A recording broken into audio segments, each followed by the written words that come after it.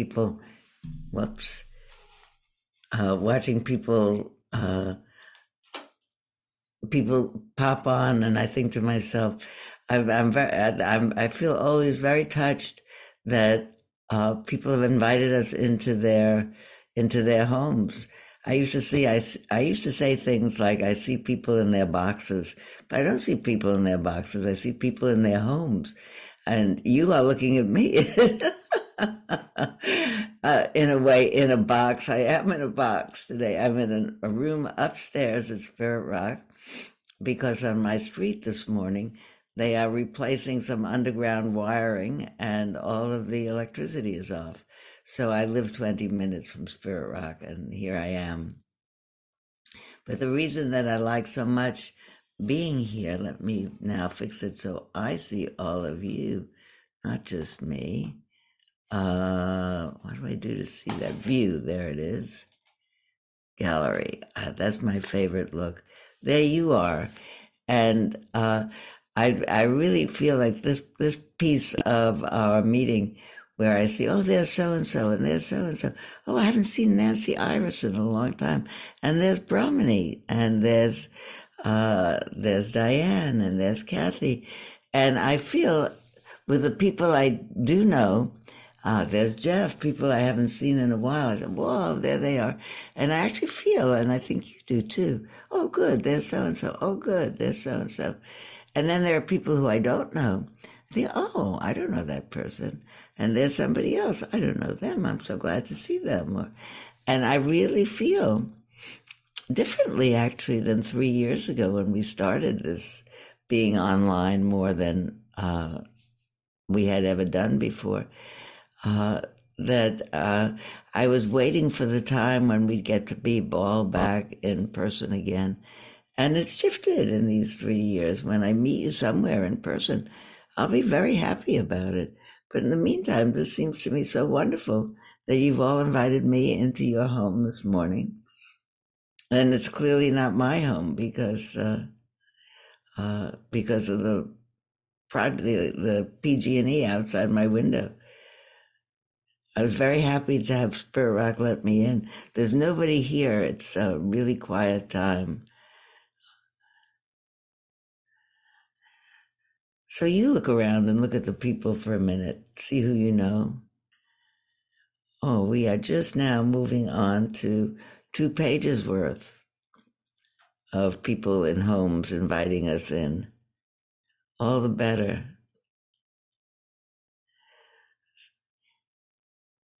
Then you can switch to another page and see who else is there.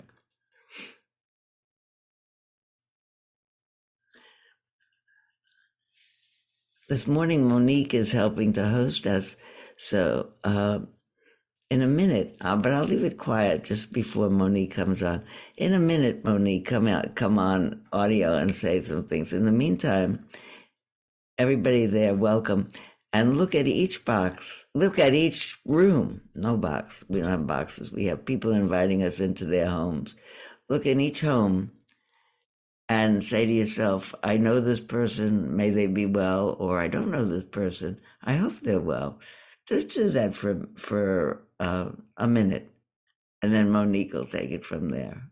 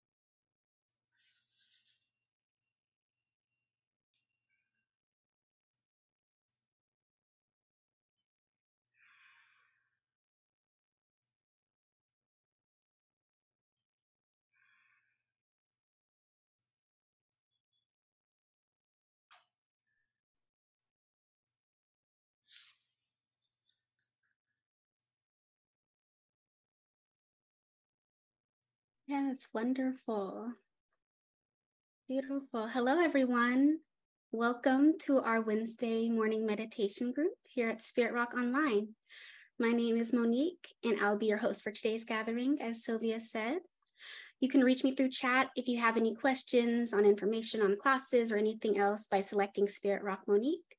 And we also ask that you please refrain from private chatting with teacher during the program, as it can be a little bit distracting. As many of you may know, this Wednesday meditation class has been meeting consistently for over 30 years. So it's really wonderful to be here. Before we dive deeper into our program, I have a few announcements to share regarding some upcoming programs at Spirit Rock. Saturday, April 22nd, on land or online, we have The Time Is Now, Showing Up for the Planet, an Earth Day gathering with James Baraz, Rhonda V. McGee, Mark Coleman, Kristen Barker, and Lila June. And then on Sunday, April 23rd, online, we have We Are Nature, Exploring the Body Through the Four Elements with Don Maruccio. And we have a 3-week online series starting April 28th called Collective Kindness with J.D. Doyle. And I'll post those all in the chat for your reference. And I'll also post a few Zoom tips, and then I will hand it back over to Sylvia to continue our program. Thank you so much. Well, here we are, and I'm really happy to be back here again. And I'm here 3 weeks in a row now. So that's really a treat for me because I get to be leisurely. I get to not have to think about, I'm in the middle of a story and I forgot that story and another story. So I really feel this gives me time to be expansive is what I want to say. And more recently, I've been noticing that I've been thinking a lot about the effect of the pandemic and how being in up to now in a kind of narrow space and not being able to see as many people or go as freely or think about where do I need a mask or not a mask, that we've been kind of in a retreat where there's a certain amount of pressure on in a retreat. You can't not see the things that are coming up in your mind. You don't have to try very hard to catch what the gist of what your mind is teaching them, but you can't not see. And I think over the past 3 years, I really feel that by seeing it close up more of the time, what's going on, that I've changed. The idea of changing in meditation is not new. I mean, the Buddha taught about this as a way that we purify the mind and purify it of afflictive habits and get to see clearly. I love to tell people that the French term for mindfulness is the French translation of paying attention and mindfulness is vision profonde. So I love that. It's seeing things. It's seeing clearly, but also seeing profoundly what's really true. That we see things on the level of this is what's happening, but really on the deeper level of what does that mean about the habits of my mind? What moves me? I thought I would call today's class. Wait, I just told Monique. What lifts up your mind? What lifts up your mind? I watched a series on television recently. The series, I'm not, I don't have any stake in it, and I don't know. Anyway, the series it's a Netflix, and it's called Emergency New York City. And it's real. It's real. It's not movies about emergency situations with the patients, not patients, they're actors. It's a series that was shot in a hospital in New York, and it has 8 episodes. And it follows people in emergency situations through the paramedics coming to pick them up, sometimes in remote places, and to coming to the emergency room, to having to have surgery. So you see all kinds of things. It's amazing that you can see eye surgery or heart surgery or all kinds of surgeries. And they're real people who have, they assure you many times, given their permission for these films to be shown. And I had two takeaways from it. Sounds like I'm actually have some stake in this program, but I have two takeaways from it. One is you get to really feel connected both to the health workers and to the people who come with their situations, because you see people who undertake to be health practitioners, physicians and nurses and physician's assistants and specialists and neurologists and all kinds of things. They probably take on their calling because they're interested in learning and because they have some sense of really wanting to make people feel better. And you get to love them, watching them, trying to make people feel better. And I was thinking, why do I feel so good about this? And it just made me have such a sense that people could have a vocation of making people, of helping people to feel better. That I think that our real clue to our being happy or at ease is being able to connect with other people in the general endeavor of making people feel better. Anyway, I felt very uplifted by it. I'm also very amazed at what people can do. Particularly, that's the first time that I saw anything have happen with laparoscopic surgery. So you see the surgeon has his or her hands on instruments like Nintendo instruments over here. And you watch over there on the screen. She or he is watching the screen and cutting here and pasting there and doing all this stuff. And I thought, we can do such amazing things. We can do such amazing things. And the other side of that, which is, that's the lead up to what I wanted to begin with, is the other side of that is we can do such amazing things and fix something in an amazing way. Is we figured out so many things and we didn't figure out how to have a peaceful world.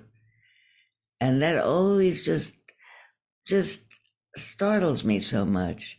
How come we didn't figure out how to stop fighting with each other? How come we didn't figure out how to stop being held sway in the force of greed and hatred and delusion?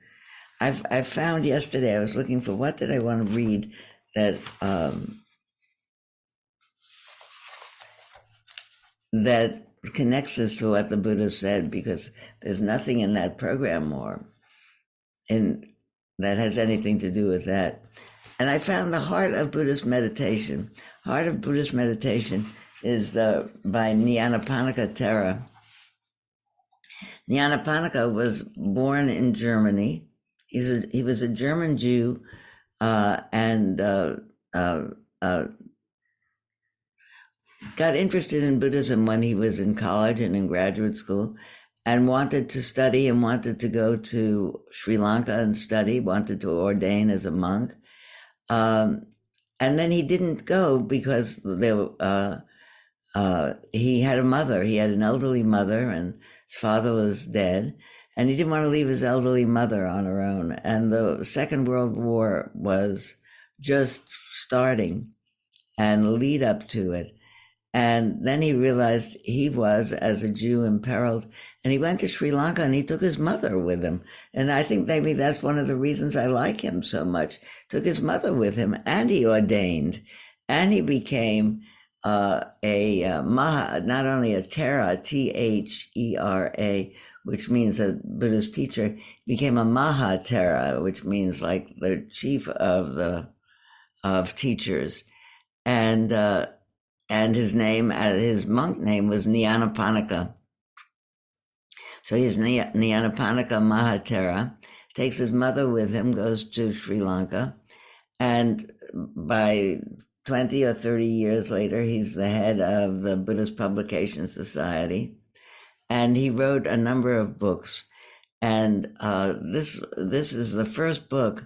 I have it written in the margin of this, that this was the first book that Jack Cornfield suggested that I and my fellow new teacher trainees in 1985, he asked us to read. And the people in that class with me, in that first teacher trainer class, were Jack teaching and myself and Sharda Rogel and Howard Cohn and James Barras and Anna Douglas. So we were class number one of the teacher trainers that now have each gone through 4 or 5 year trainings. And this is the first page. It's all underlined, so I won't read you the whole thing. In the present era of 2 world wars, history seems to repeat its lessons to humanity with a voice more audible than ever, because of the turbulence and suffering that, alas, are generally equivalent with political history, affect increasingly larger sectors of mankind, directly or indirectly. Yet it does not appear that these lessons have been learned any better than before. To a thoughtful mind, more gripping and heartrending than all the numerous single facts of suffering produced in recent history is the uncanny and tragic monotony of behavior that prompts mankind to prepare again for a new bout of that raving madness called war. Isn't that an amazing first sentence? That raving madness called war. The same old mechanism is at work again, the interaction of greed and fear, lust for power or desire to dominate are barely restrained by fear, the fear of man's own vastly improved instruments of destruction. So this is the end of World War II. Well, the writing is 1962, and he's writing in Sri Lanka looking back. The fear of man's desire to dominate are barely lust and power or desire to dominate are barely restrained by fear. Fear, however, is not a very reliable brake on man's impulses and constantly poisons the atmosphere by creating a feeling of frustration, which again will fan the fires of hate. But humans still bungle only with the symptoms of their malady, remaining blind to the sources of illness, which is no other than the roots of everything evil pointed out by the Buddha: greed, hatred, and delusion. To the sick and demented world of us, there comes an ancient teaching of eternal wisdom and unfailing guidance, the Buddha Dhamma, the doctrine of the enlightened one, with its message of power and healing. I just love that. The madness called war. We still haven't figured out how to do it. And there he says, greed, hatred, and delusion are what's the cause of it all. And how are we going to deal with it? How are we going to recognize what in us pushes us to not address whatever greed, hatred, and delusion is in us? I think to myself often about what are we really doing here? And I've been telling people more and more, you've probably heard me say before, I'm trying to sweeten my mind. I'm trying to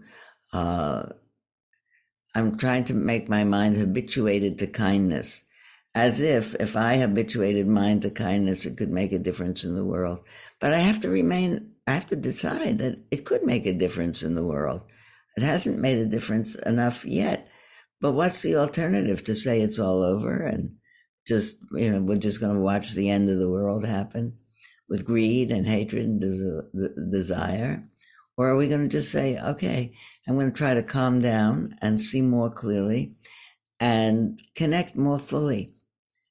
I could have called this talk um, concentration, clarity, and connection. I decided I would make my own, like the Four Noble Truths and the Eightfold Path and the Five Hindrances. This could be the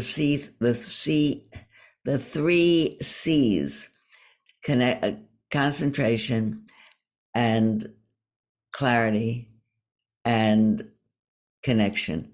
I actually thought we would do our meditation on that today. Well, we will.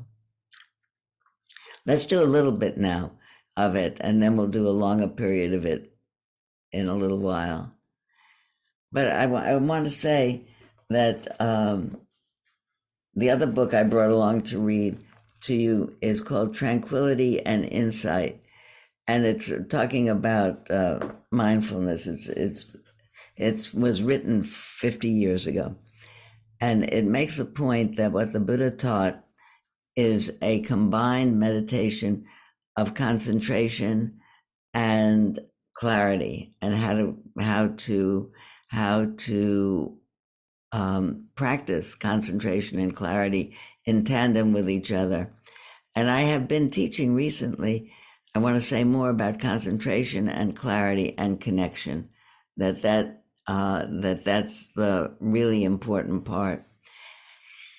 And I'd like us to do a mini meditation on concentration and clarity and connection first, and then talk about it a little bit more, and then do a longer period of time. But there might be some questions about the three kinds of meditation.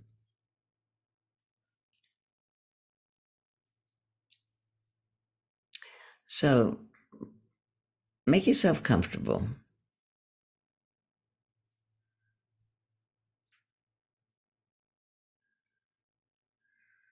We'll do it all with the breath. We could do it with other body sensations, but we'll try to do it all with the breath.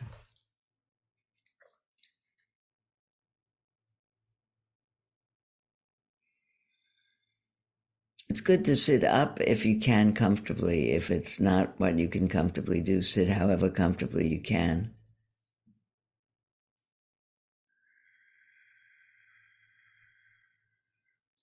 And notice as you sit that your breath comes in and out and in and out.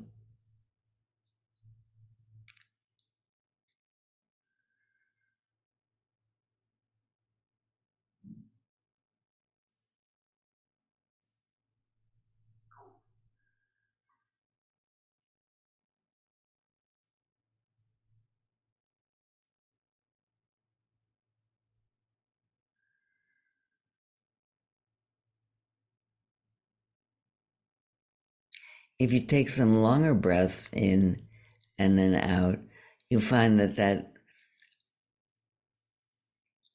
soothes the mind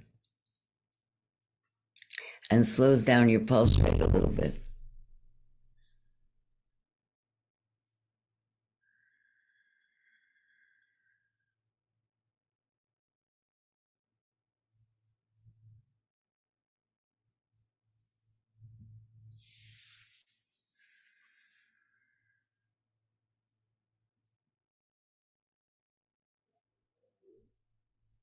Smile a little bit because that relaxes the muscles and slows the breathing.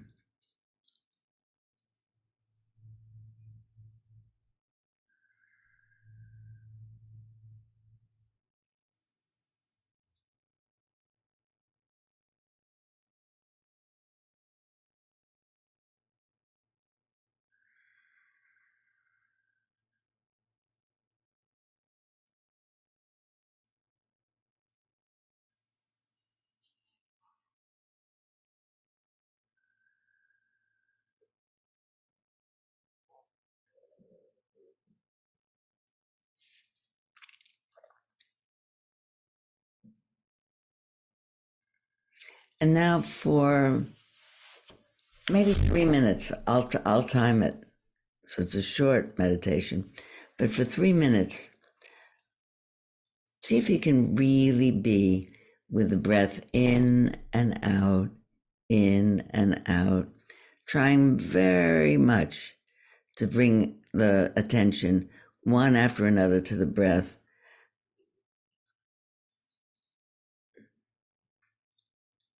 It's a little bit more effort than sitting easily, letting whatever arise. This is really developing concentration. Breath in and breath out.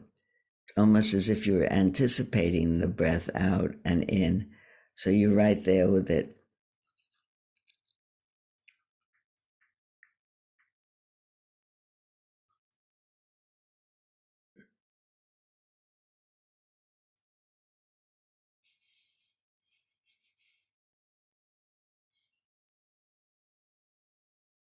And I'll try. I will check the time. See if you can do that in and out and in and out as much as you can. We'll do that for 3 minutes and then I'll tell you to do something else.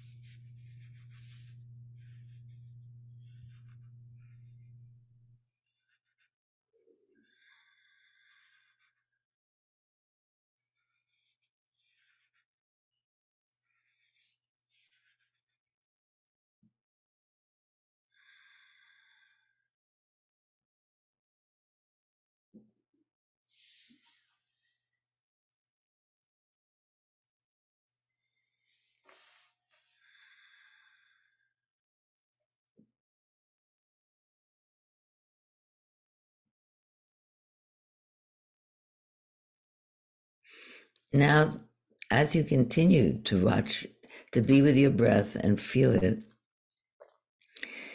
instead of staying with breath in, breath out, breath in, breath out as the whole of your experience, see if you can let your keen discriminating ability notice the space between the breath in and the breath out. Breath in comes in, fills up the lungs, and then it changes its direction. It goes out. The in-breath ends. It doesn't become the out-breath. It ends, and then the out-breath begins. And then it ends, and then the in-breath begins. See if you can find even smaller parts than that.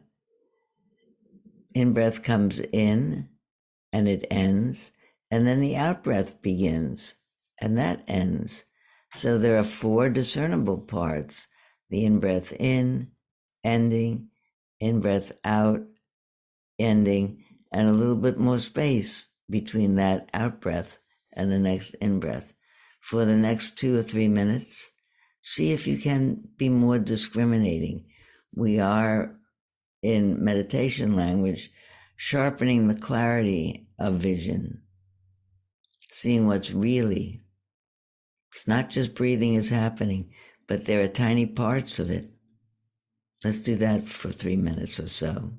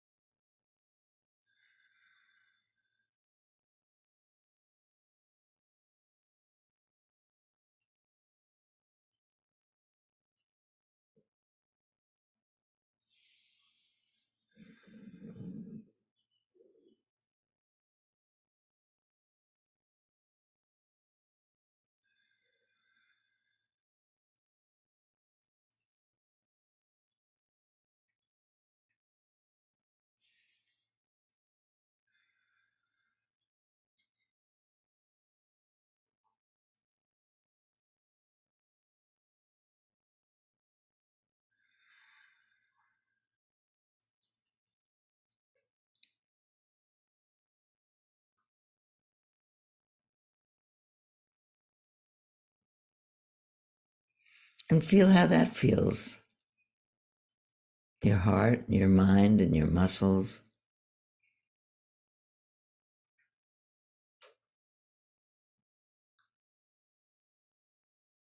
And we'll try, as we continue to sit and feel the breath arising and passing away, imagine that as each breath goes out from you, it goes out with a wish.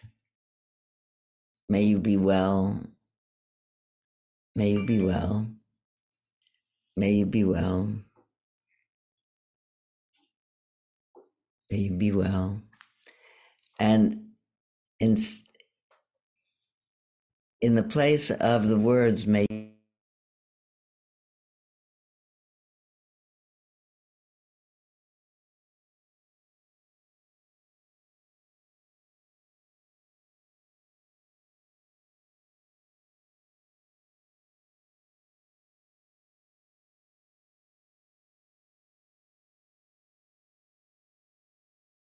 Sylvia, you accidentally muted yourself. Can you unmute?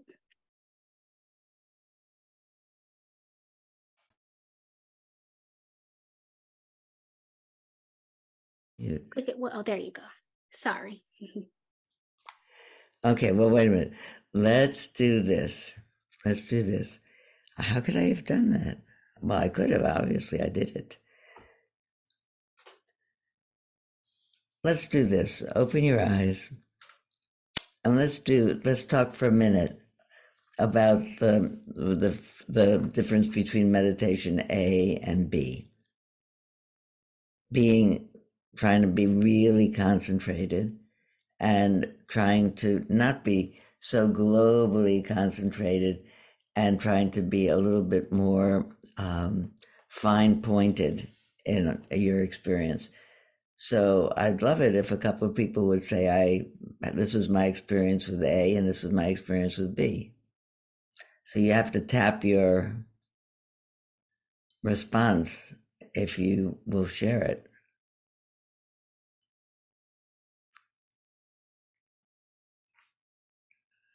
Think.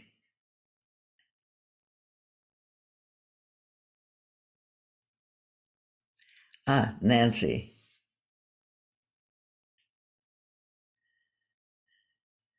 Nancy, you have to unmute. How's that? Yeah. So first, it's so good to see you, Sylvia. I really noticed the first one was very relaxing. The second one with bringing more attention to each part of it, just noticing different shapes of the meditation, but also noticing how at the pause between the in-breath and the out-breath, I was much less comfortable. At the pause, at the out-breath, it just felt like I could have stayed in that pause indefinitely. Whereas the in-breath was a harder one to pause for. That's very helpful. Thank you very much. So I'm remembering that, and we'll talk about them all together in a minute. Let's see about Kristen. Hi, all. I found I was able with the second one to sort of turn off the visuals. Like I kept getting visuals in the first one. I kept seeing a wave, like a wave in and out. And I kept trying to even clear that and just stay with the breath. I found it easier to clear my mind in the second one. There was something about adding that pause at the top and the bottom that I was able to really, really, really let go and clear my mind. Well, that's really wonderful. I'm going to hear everybody's who wants to share their experience, and then I'll talk about. That's great. Anyway, that's great. Thank you very much, Lisa Marie. It's maybe more of a general comment about the two things you introduced, which is that you introduced constraints and, or you might say focus. And there's a tremendous amount of relief to that for me, because particularly right now, I feel like I'm floundering a little bit in my practice, and there's I kind of don't know where to be. And so really narrowing it down is calming in itself. It's like, I just need to do this one thing for 3 minutes. Thank you very much, Jaya.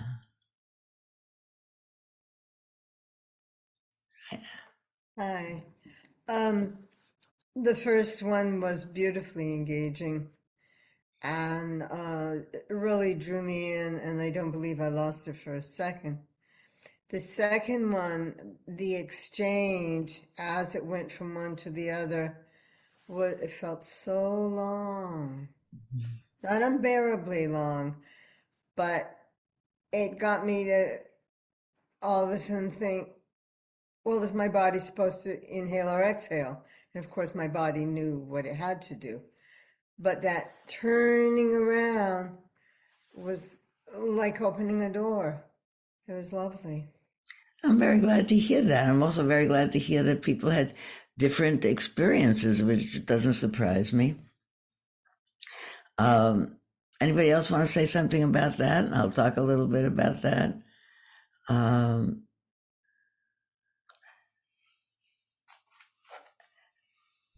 When people talk about mindfulness in a generic way, what they mean is paying attention in a way that is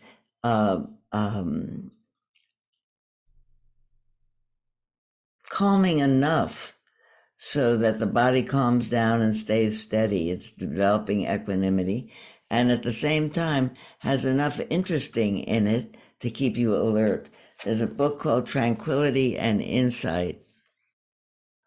It's also 30 years old and hard to find. I think my copy may be the only one extant. And about what exactly this combination of an overview, concentration, calming down, being steady, and at the same time not falling asleep or not falling into some sort of strange state. I remember now, really a long, long time ago, and I went on a fairly long retreat where Joseph Goldstein was my teacher. And I was trying very, very hard to get my mind to settle down and stay present. And we were doing breath meditation, stay present with the breath and stay present with the breath. And then finally, I got to where I could actually start to really say, stay right here and just be with the breath back and forth. And I remember I discovered that it was very soothing to my mind. I could relax. I didn't have to be watching every second. It was like a little bit like, I felt maybe like I had arm wrestled my mind into a stupor or something. I thought that term later on, but my mind suddenly, I didn't have to work so hard. It's just like a buzz. I don't know, maybe it's a little bit like stoned. But anyway, I went to see my teacher, Joseph Goldstein, and I was very proud of myself. I said, it's great. I got it. I'm doing this and this and this, and my mind is so steady, but just steady all the time. And he said, that's just a good beginning, Sylvia. You have to calm down your mind, and then you have to see what's going on there. If you calm down your mind, it's just like you just calmed it down, but there's no insight in that. It's just like taking a nap. It's before falling asleep, but it's on the way to falling asleep, and insight isn't going to arise in that kind of mind. Does that make sense to people? That tranquil and alert means having a means to calm the mind down,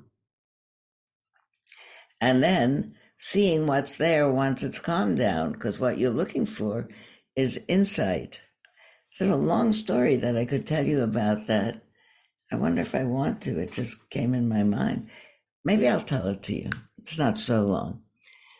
And then we'll go back and do the third kind of meditation.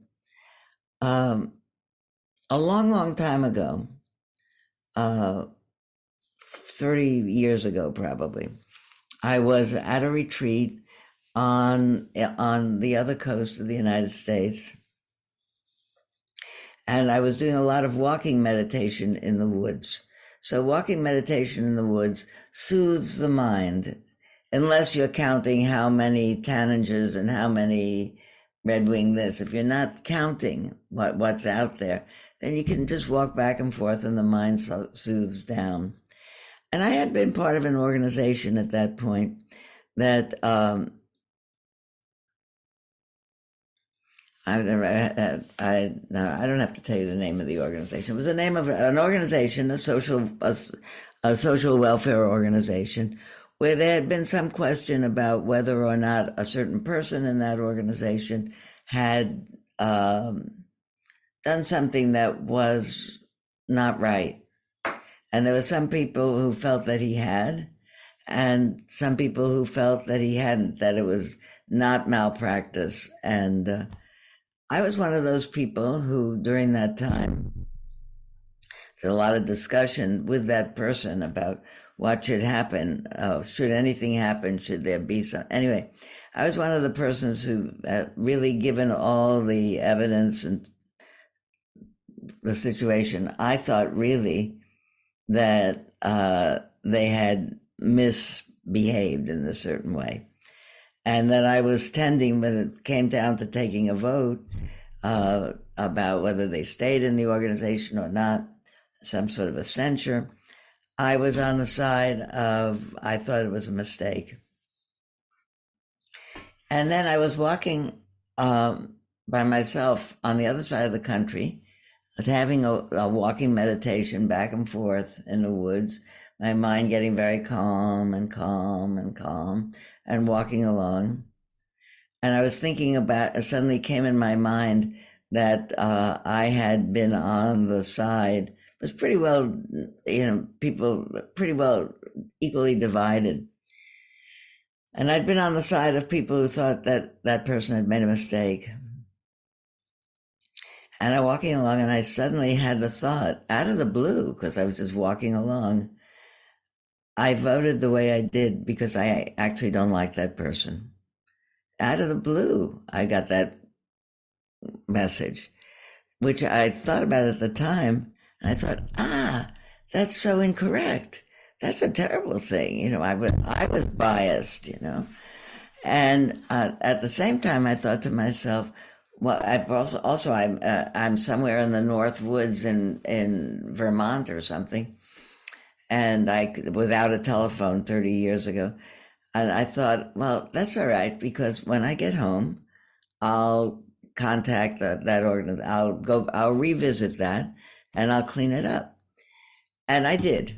That's the end. That's the short end of the long story, but it was as if my mind had done something not purposely. I had not thought, now's my chance to really get back at this person that I don't like, or let them know that I also feel that they should be censured. I thought I was operating absolutely with all my mind. And here I was walking along, and my mind suddenly, out of the blue, I'm walking along quietly, quietly, quietly, quietly.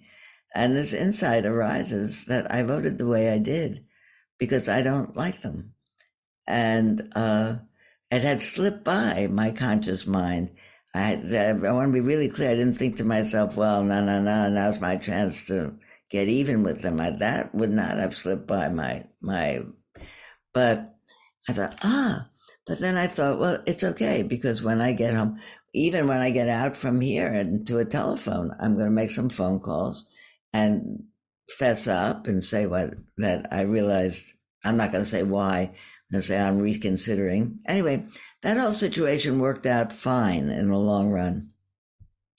But it's important to me. It just came in my mind at this moment to tell you that there's a lot of things that I don't actually know until my mind is ready for me to let it know. Do you get that story? And I'll tell you one more story, because it caught me the same way, and it's an important story. I went on a retreat early on, at least 20 years, somewhere in the 1990s. And I was worried because I went in a stirred up mood. I had been reading in the newspapers, I guess, reading in newspapers, maybe hearing it on TV, that there's some parents in Chicago, I think, who had whose child had died of leukemia, and they had in their because of their devotion to certain kinds of new age ideas, they had taken the child to Mexico to have Laetrile treatments for leukemia. Now, leukemia was one of the diseases that at that point was quite well taken care of by Western medicine. And I heard all about all the back and forth on the TV. The courts could enter into it and the courts can't enter it.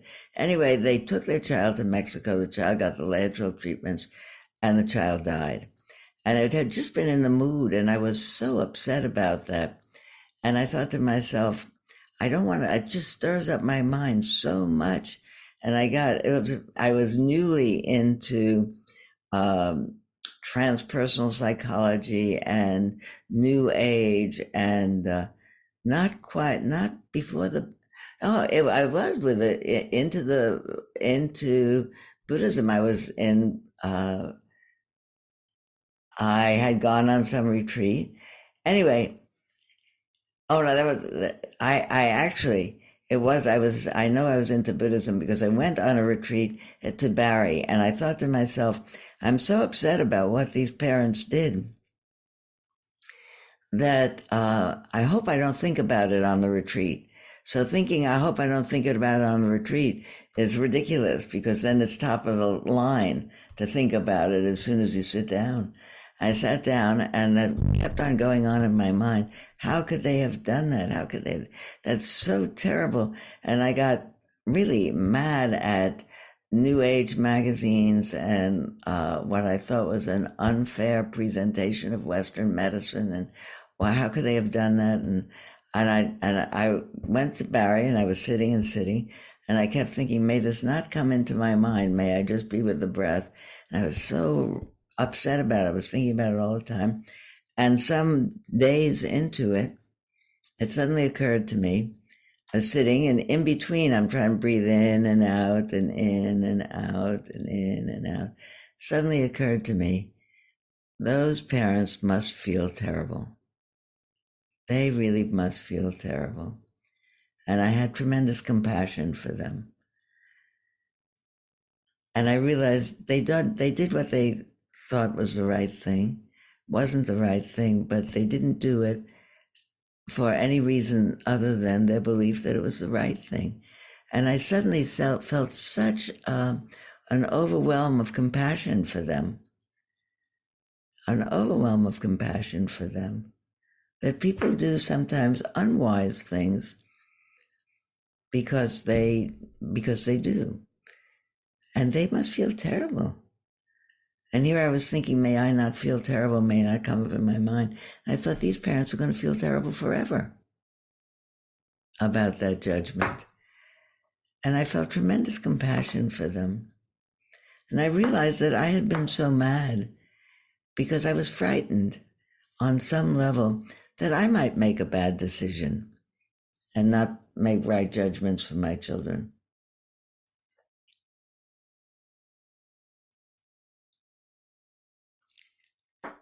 And that's one of the times when I began to realize that whenever my mind is outraged about something, I am missing the fact that the situation is calling for compassion. People do outrageous things because they don't make the right decision. Sometimes that happens, but not that they have the wrong motive necessarily. And both of those stories, the story about taking a walk in the woods and the story of remembering in the middle, those parents must feel terrible. Are mind corrections that are a moment of insight because the mind has calmed itself down enough to see something clearly in that moment. So we want to calm ourselves down enough, but still be paying attention, but still be alert.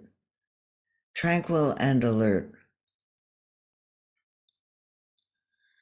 Anybody, was that clear enough? Do you see the connection between both of those stories? It's interesting to me.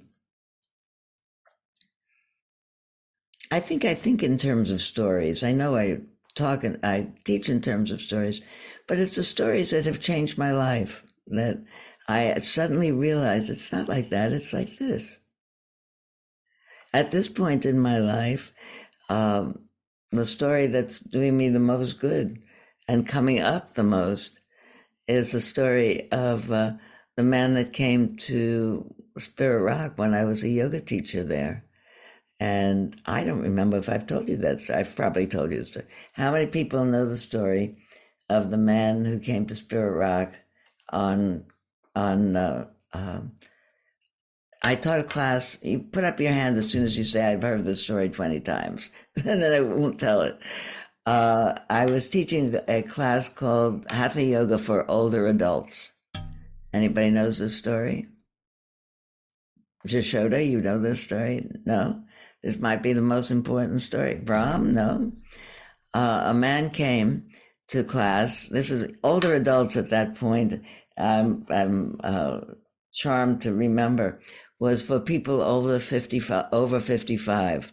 How many older adults are if you're an older adult, raise your hand. Who else is home on a Wednesday morning? I was teaching hatha yoga for older adults. And I was 35 or 40 maybe. And I came to class one day, it was a whole big class, and a man came in on the kind of half crutches that you might associate with Yitzhak Perlman. So they weren't that kind of crutch, they were the kind of half crutches. And he came in with another person, and I went to greet him, as I always did, a new person in the class. And he said, I'd like to try that. I heard from my friend here that you're a really good yoga teacher, and I'm not sure I can do it, but I'd like to try it. And I certainly greeted him and said, listen, I'm going to be sitting up in the front or standing or whatever, and I don't go around and fix people up. You just listen to the instructions and do whatever you can and change the instructions and modify them or make up different ones in order to accommodate what you can do, and I'll be up there. And so he lowered himself to the floor, and he did a whole class. As far as I knew, he was there and I was here. And my custom was to go through all the motions of the practice, and people did the best adaptation to that they could. And when I finished the class, I went, I said goodbye to various people, and I saw that he was gathering himself up. And I went to thank him for coming to the class, and he thanked me. And he said, you're a really good yoga teacher, and I'm glad I came, and I won't come back anymore. It's too hard for me. So I said, well, I'm glad you came. And he started out to the door. And this is probably, if I was 40, it's 45 years ago. As he was in the door frame, just going out, he turned around and he said, I just wanted to tell you that I was a member of the United States Olympic rowing team in 1904. And then he left. And so what do you think of this? I thought at the moment, I thought to myself, I need to remember that. That sometimes you talk to a teacher or a lineage passer on from people will say, I got my lineage passed on to me from this or that spiritual teacher. And I thought to myself that I have to remember that. That's an important thing. And it got filed away somehow in my mind. It's like you hear something and you think, wow, it's like a moment, like being in the woods and thinking, I voted against that person, not because of that thing, but because I had it in for them anyway. I didn't like them anyway. There's something that I didn't know, and then I know it, and I can't unknow it. Does that make sense? So I'm thinking about him a lot these days because there's a lot that I can't do anymore. Physically, I can't. There's a lot that I can't do anymore. I keep thinking of that man who was in the United States Olympic rowing team.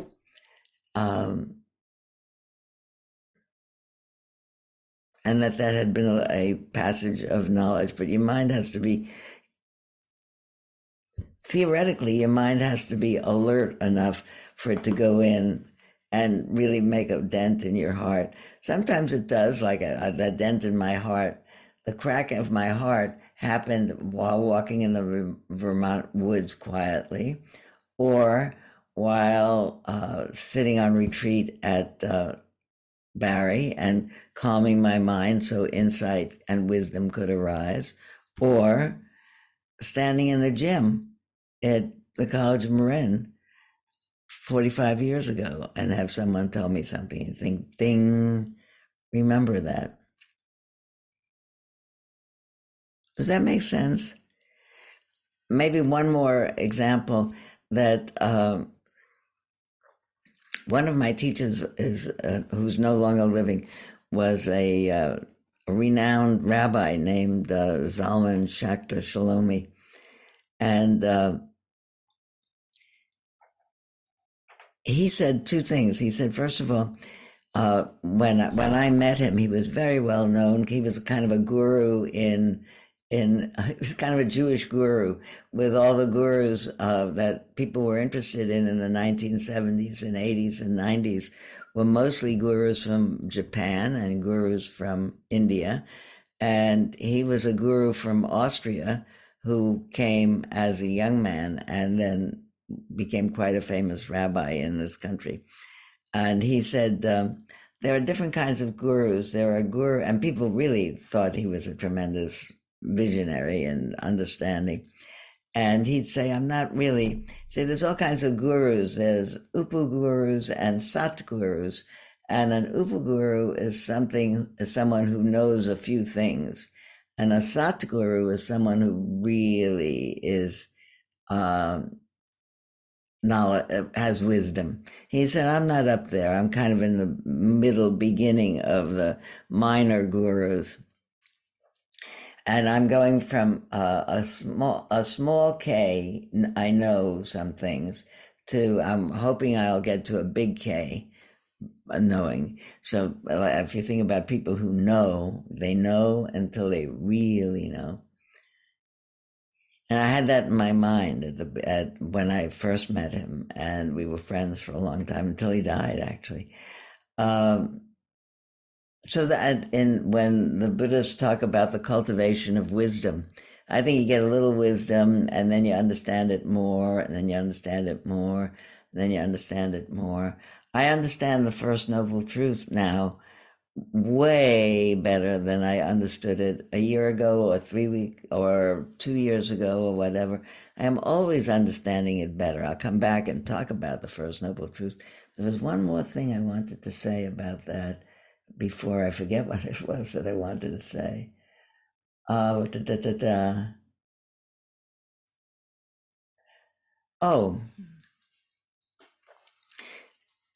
it's probably just when probably I was going to say, when I know something, I like to think I know this better now.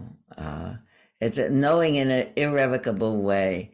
Like we come across it in Buddhist stories, like when the Buddha was sitting under the bo tree and said, I'm not going to get up from here. And I'm pretty sure that's an apocryphal story, but the idea that you could know something he could know in his body, that it would be possible to calm his mind so much that it would not be affected by all the kinds of thoughts and worries and fears and lusts that might assail him. He had ultimate confidence. I think it's always it's an ongoing job to maintain wisdom. Now we'll come back to, those are enough stories. But I hadn't told you that before about the, okay. I think about it a lot these days because clearly I am in that stage of my life where I think, wow, this is about it.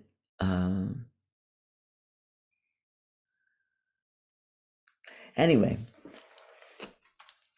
there was one more kind of, when I accidentally turned off the instructions. We'll go back to that. When I accidentally turned off the instructions, the third instruction I was going to give is the instruction between calming the mind and keeping it awake. There's one further movement of connecting it to somebody, that if what I'm going to wake up to is the awareness that we're all in the same boat, which is the awareness that connects to compassion and turns on the compassion, then it's really the necessary third part that early in my Vipassana career, in my mindfulness career, we learned about developing concentration and then keeping it clear by breaking it down, making it more and more uh, demanding more and more attention, so that learning that things arise and pass away, we'd move very slowly and feel that everything is changing, and look for that. We didn't in the beginning so much talk about connecting a mind that's alert and tranquil, with wisdom and with other people. And then people began in 1985, which was almost 10 years after I started to practice, when people started to say about loving kindness and about metta and about connecting to other people. And we have for a long time just been saying, well, we're going to do mindfulness practice and loving kindness practice like it's on the side, or it's an extra thing, or you have to decide to do it. And I have two feelings about it. There certainly are mindfulness, loving kindness practices that you could decide to do, like saying the names of people that you love and people that you care about, which is what we were going to do. We were going to do this breath and the breath and the breath and the breath and the breath. And then we were going to do the breath and the end of the breath and the beginning of the breath and the full of the breath and the out of the breath and the space, not because of what was in the space, but to really fine-tune the attention to paying attention and noticing what's really hidden. What's hidden in the breath in and out is that everything arises and disappears. That's really what's hidden. That's the basic thing that the Buddha said just before he died. He said, this is the most important thing. Everything that arises passes away. He said one thing after that. He said, strive on with confidence. But that was a teaching. Everything transient are all conditioned things. Everything that comes up goes away. It all passes. And I think everything hangs on that knowing everything really is impermanent. This man saying to me, I was on that team, what was the only thing that lasted from that experience was his memory of it. So that's the other piece of what's important about it. That very teacher, this is what I was going to say about the other teacher from Rabbi Zalman that I remember a lot, is he said, when something wonderful happens, file it away in your filing cabinet of your mind. Make a deposit in your bank account of your mind. And someday you're going to need to take some withdrawals from that. It's like you don't use your IRA until you need it, but it's good to have an IRA when you do need it.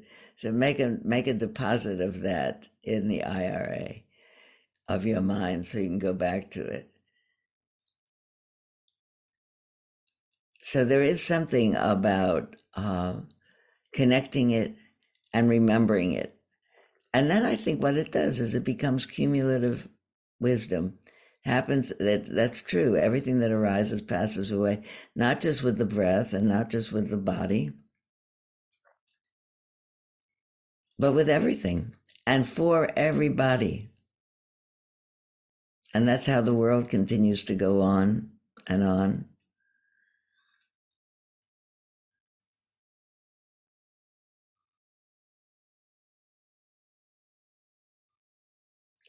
I think that we should now do a period of meditation that we start. I'll give you the whole instruction and then we'll sit for 15 minutes because I'll start by, here it is. I'd like when we sit to have you start again with a certain fundamental bedrock of just breathing in and out and in and out, kind of thing that we started with that has, for many people, the effect of soothing the mind, soothe and soothe and soothe and soothe. So I'd like you to do that for a little bit, and then when you want, change over to seeing what the little parts of that are, the breath fills up and then it finishes filling, and then it pauses and then it comes out, and then it finishes coming out and then it pauses, and again and again and again. Do that for a little bit. And then when you finish that, for however long you want to do, I'd like you to start to just use the breath as a metronome, so that you, I think of it as the liturgy of my heart, the people that I pray for. If I were to think of all the people in my family, I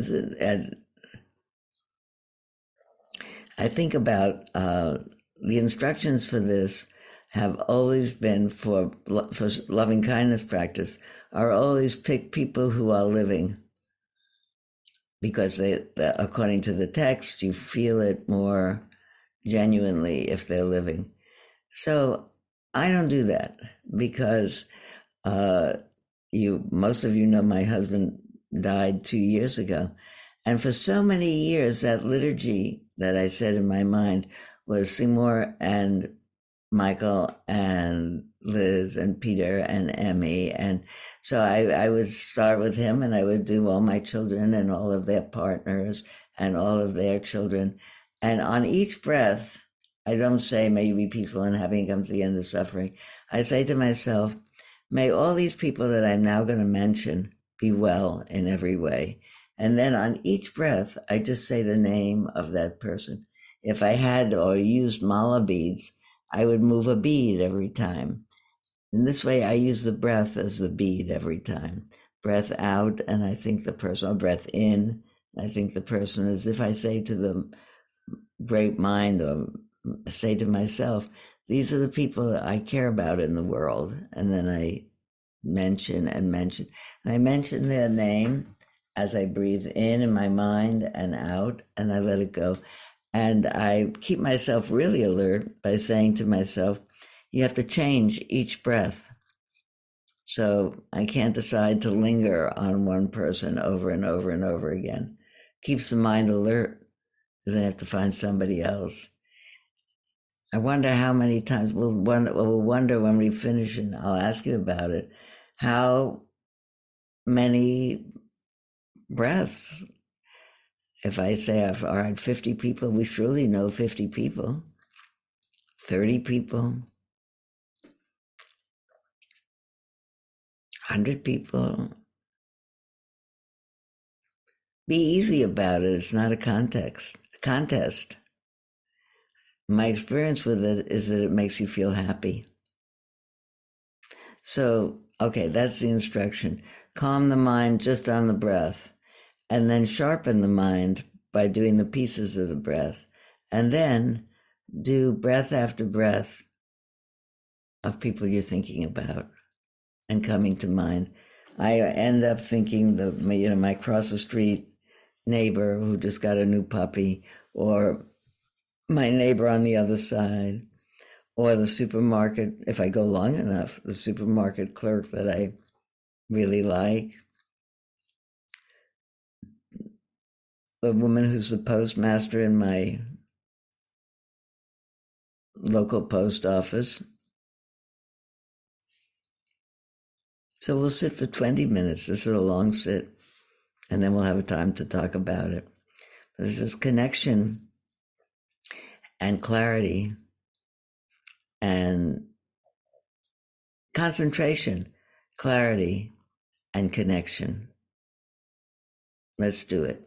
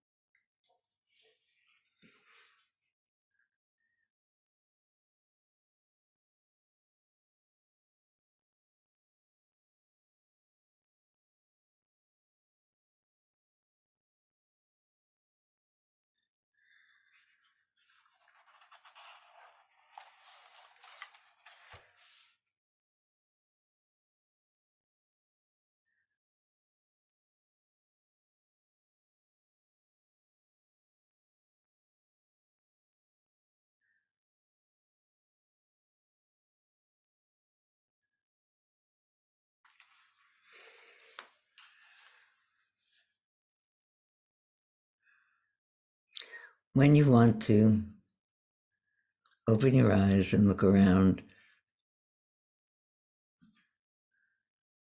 it's always surprising that all those people are there, isn't it?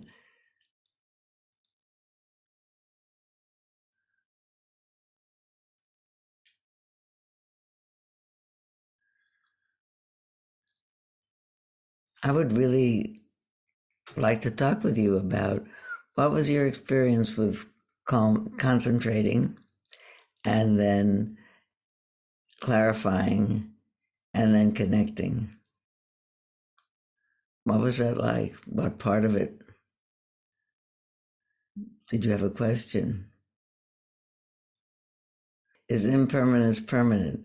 So it'd be great. Where is Stella? Where are you, Stella? Okay. Push your tap on your so you can say something. So I was going to say that I think it's the only thing that's permanent is impermanence. Go ahead. But I want to talk to you about it. So the question about impermanence, one of those things is that's such an example of impermanence, that thank you for offering it to us and making it available so we can all wish for you every strength and for your family and for his family. And yeah, I really would think of impermanence is somebody sent me a chat. Was that you that says, is impermanence permanent? Was that you? Impermanence is, I think the Buddha would have said, is the only thing that there is. That nothing really exists. It's all becoming the next moment and becoming the next moment. I had a piece that I'll read. I might not now read to you, because it's from a writer who talks about it's nothing but impermanence and becoming. Because there's nothing that you can really say about anything when someone has died that's up to the occasion, except I'm so sorry. Barbara.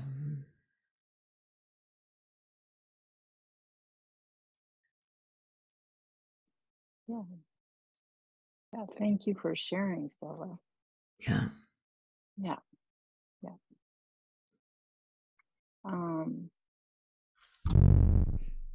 Guess it makes me think about my relationship with my mom, and I'm not speaking to her much these days. So thank you for helping me reflect more on that. And I really, I guess I wanted to go back to the 4 parts, and I appreciate it. I've never had the breath broken up like that before. And what I got from it during the first exercise is there was a beginning and an ending to that single in-breath. And I hadn't thought of it that way before. Like there's a beginning and a death. So yeah, for each part. Yeah. So it was powerful. Because it's always, I think of it as being more fluid. It's one, in-breath, out-breath. That's one. Yeah. So thank you for what's the word? Making it even smaller? I don't know how to say it. Thank you, Sylvia. Well, I was thinking of it as clarifying when I was going to be clever about concentrating, clarifying, and connecting. But really, I'm thinking about it now that what we really want to see all the time is that everything is impermanent and there is no time other than this moment, and to be awake in. And I have kind of echoes in my mind of whichever teacher it was of mine, who said, "It's your life, Sylvia, don't miss it."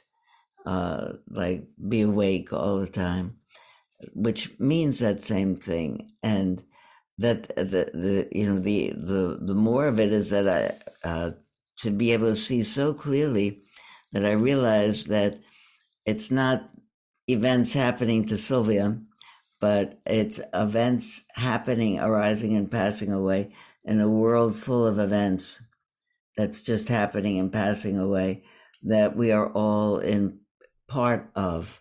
That we tend to, I when my story is personal, I tend to be back in the small world where something out there is happening to Sylvia, who's in here, and I realize that everything is happening. The whole world is happening to everyone, and to everyone's body, and the whole. And it's an amazing thing to end up being able to say. The Buddha said, even having said that there's nothing there and everything that arises passes away, and really knowing emptiness as being the real true thing, also saying this one precious life, and to really be able to be grateful for this ability moment to moment to be awake and clear seeing and feel connected to it. I think that's what we want. When people say, I want to have a spiritual life, I think what I want to feel is that I'm connected to this whole billions of things happening to everybody at the same time that are all more or less connected to each other. Everything happens because of everything else. Everything happens and passes away. Jeff said, ancient. Wait a minute, Jeff, you had a chat that I missed. Where are you, Jeff? Where are you, Jeff? There he is, but okay, Jeff, hold on. I want to ask you that, but Sarah Vurick is there in the corner, and she's not in the corner, she's in her house. And I want to talk to Sarah because I haven't seen her in a long time, but hold on. Go, Sarah. Thank you. It's really great to be here. So my mother, who was 97, died about three weeks ago. And so this experience for me today was really different than it would have been for me 4 weeks ago, because I have spent the last 3 weeks connecting with people, my family, my friends, but also her friends, and telling them that she's gone. And it's just been like, for the past 3 years, I've been a happy little hermit and not really that super connected with people. And so for the past 3 weeks, I have really had to kind of step up. And because I seem to be the one in the family who is the communicator and who knows who my mom's friends were, I was very close to my mom. I spent a lot of time with her in the last 3 years, which has been just really, really wonderful. And she was ready to go. And but the connecting, this has just been very profound for me today, to just kind of slow down, because I've been like, oh yes, I have to think of this person and that person. And so today I was able to think of those people in a kind of a different way. And so I really, really appreciate this opportunity to kind of revisit those connections that I've been making, and put it in the context of sending well wishes out to all of them. They're all grieving. My mother was very beloved by a lot of people. And so, yeah. I think to myself sometimes, first of all, I'm sorry for your loss, of course, and I'm glad for the tremendous time that you spent with your mother in Moldus. I'm not glad she lasted so long. I know. And I'm glad to see you again, so thank you. Thank you. And wait a minute, now there's Rivka. What happened to Rivka? You go, because there was a piece of scripture from Jeff. What happened to the scripture, Jeff? I just added a poem that I liked a lot about this topic to the chat for people to enjoy. I had no other comment. Tell me it, and then I'm going to talk to Rivka.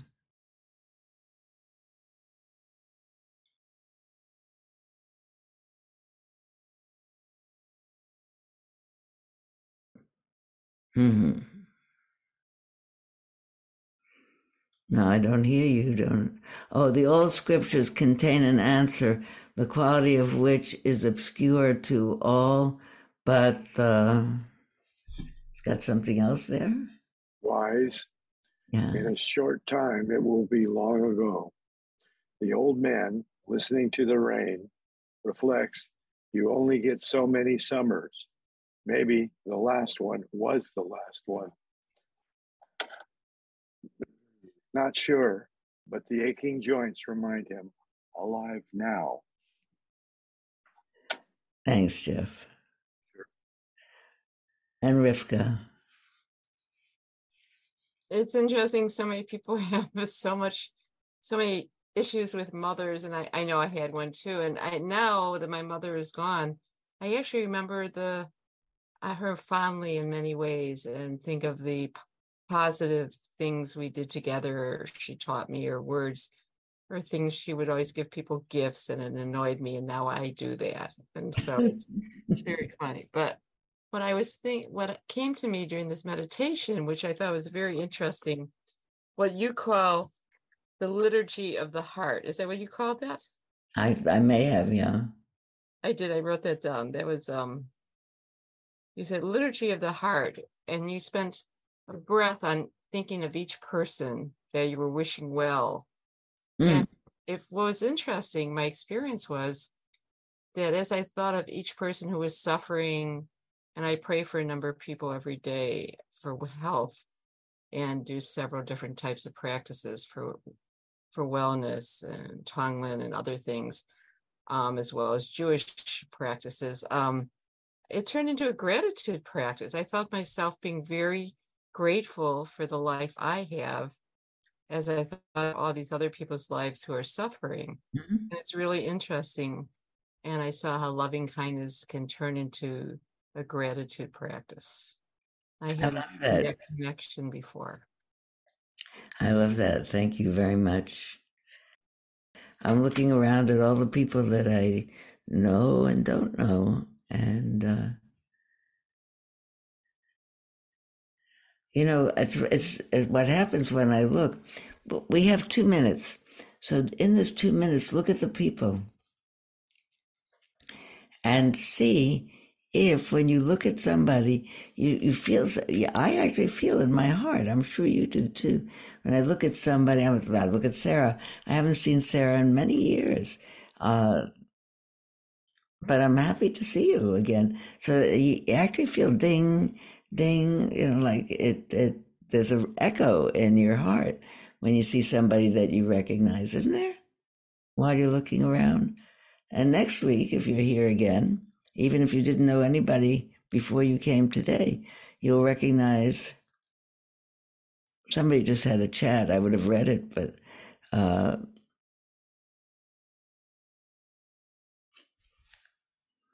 it disappeared. But it said something about when we. You can read it in the chat. I can't. Oh, yes, I can. Oh, yes, I can. There you go. Even when we don't feel connected, we are connected. Remembering this can really help me when I'm feeling down. Thank you all for being here. Thank you all so much for vulnerability today. Thank you. Thank you. Oh, I'm thrilled. Now I see how I can, but no, I'm better off. I'm more concentrated if I'm not reading the chat. I really can't do two things at the same time well. So, but I can read it afterwards. So what I when I have time and when I remember, I like to say, may all the nourishment, any nourishment that we took from being together today, all of us, from sharing with each other, from just being with each other, may we feel that quality in our heart of well-being from having been here and thought and learned together. May we all take that into the world and offer it through the way we are in the world, through the next supermarket cashier that we meet and the next dentist that we meet and the next anyone that we meet. May we make a gift of our own goodwill to them, through them, to all beings. May all beings be peaceful and happy and come to the end of suffering.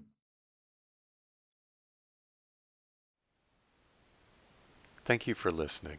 To learn how you can support the teachers and Dharma Seed, please visit dharmaseed.org/donate.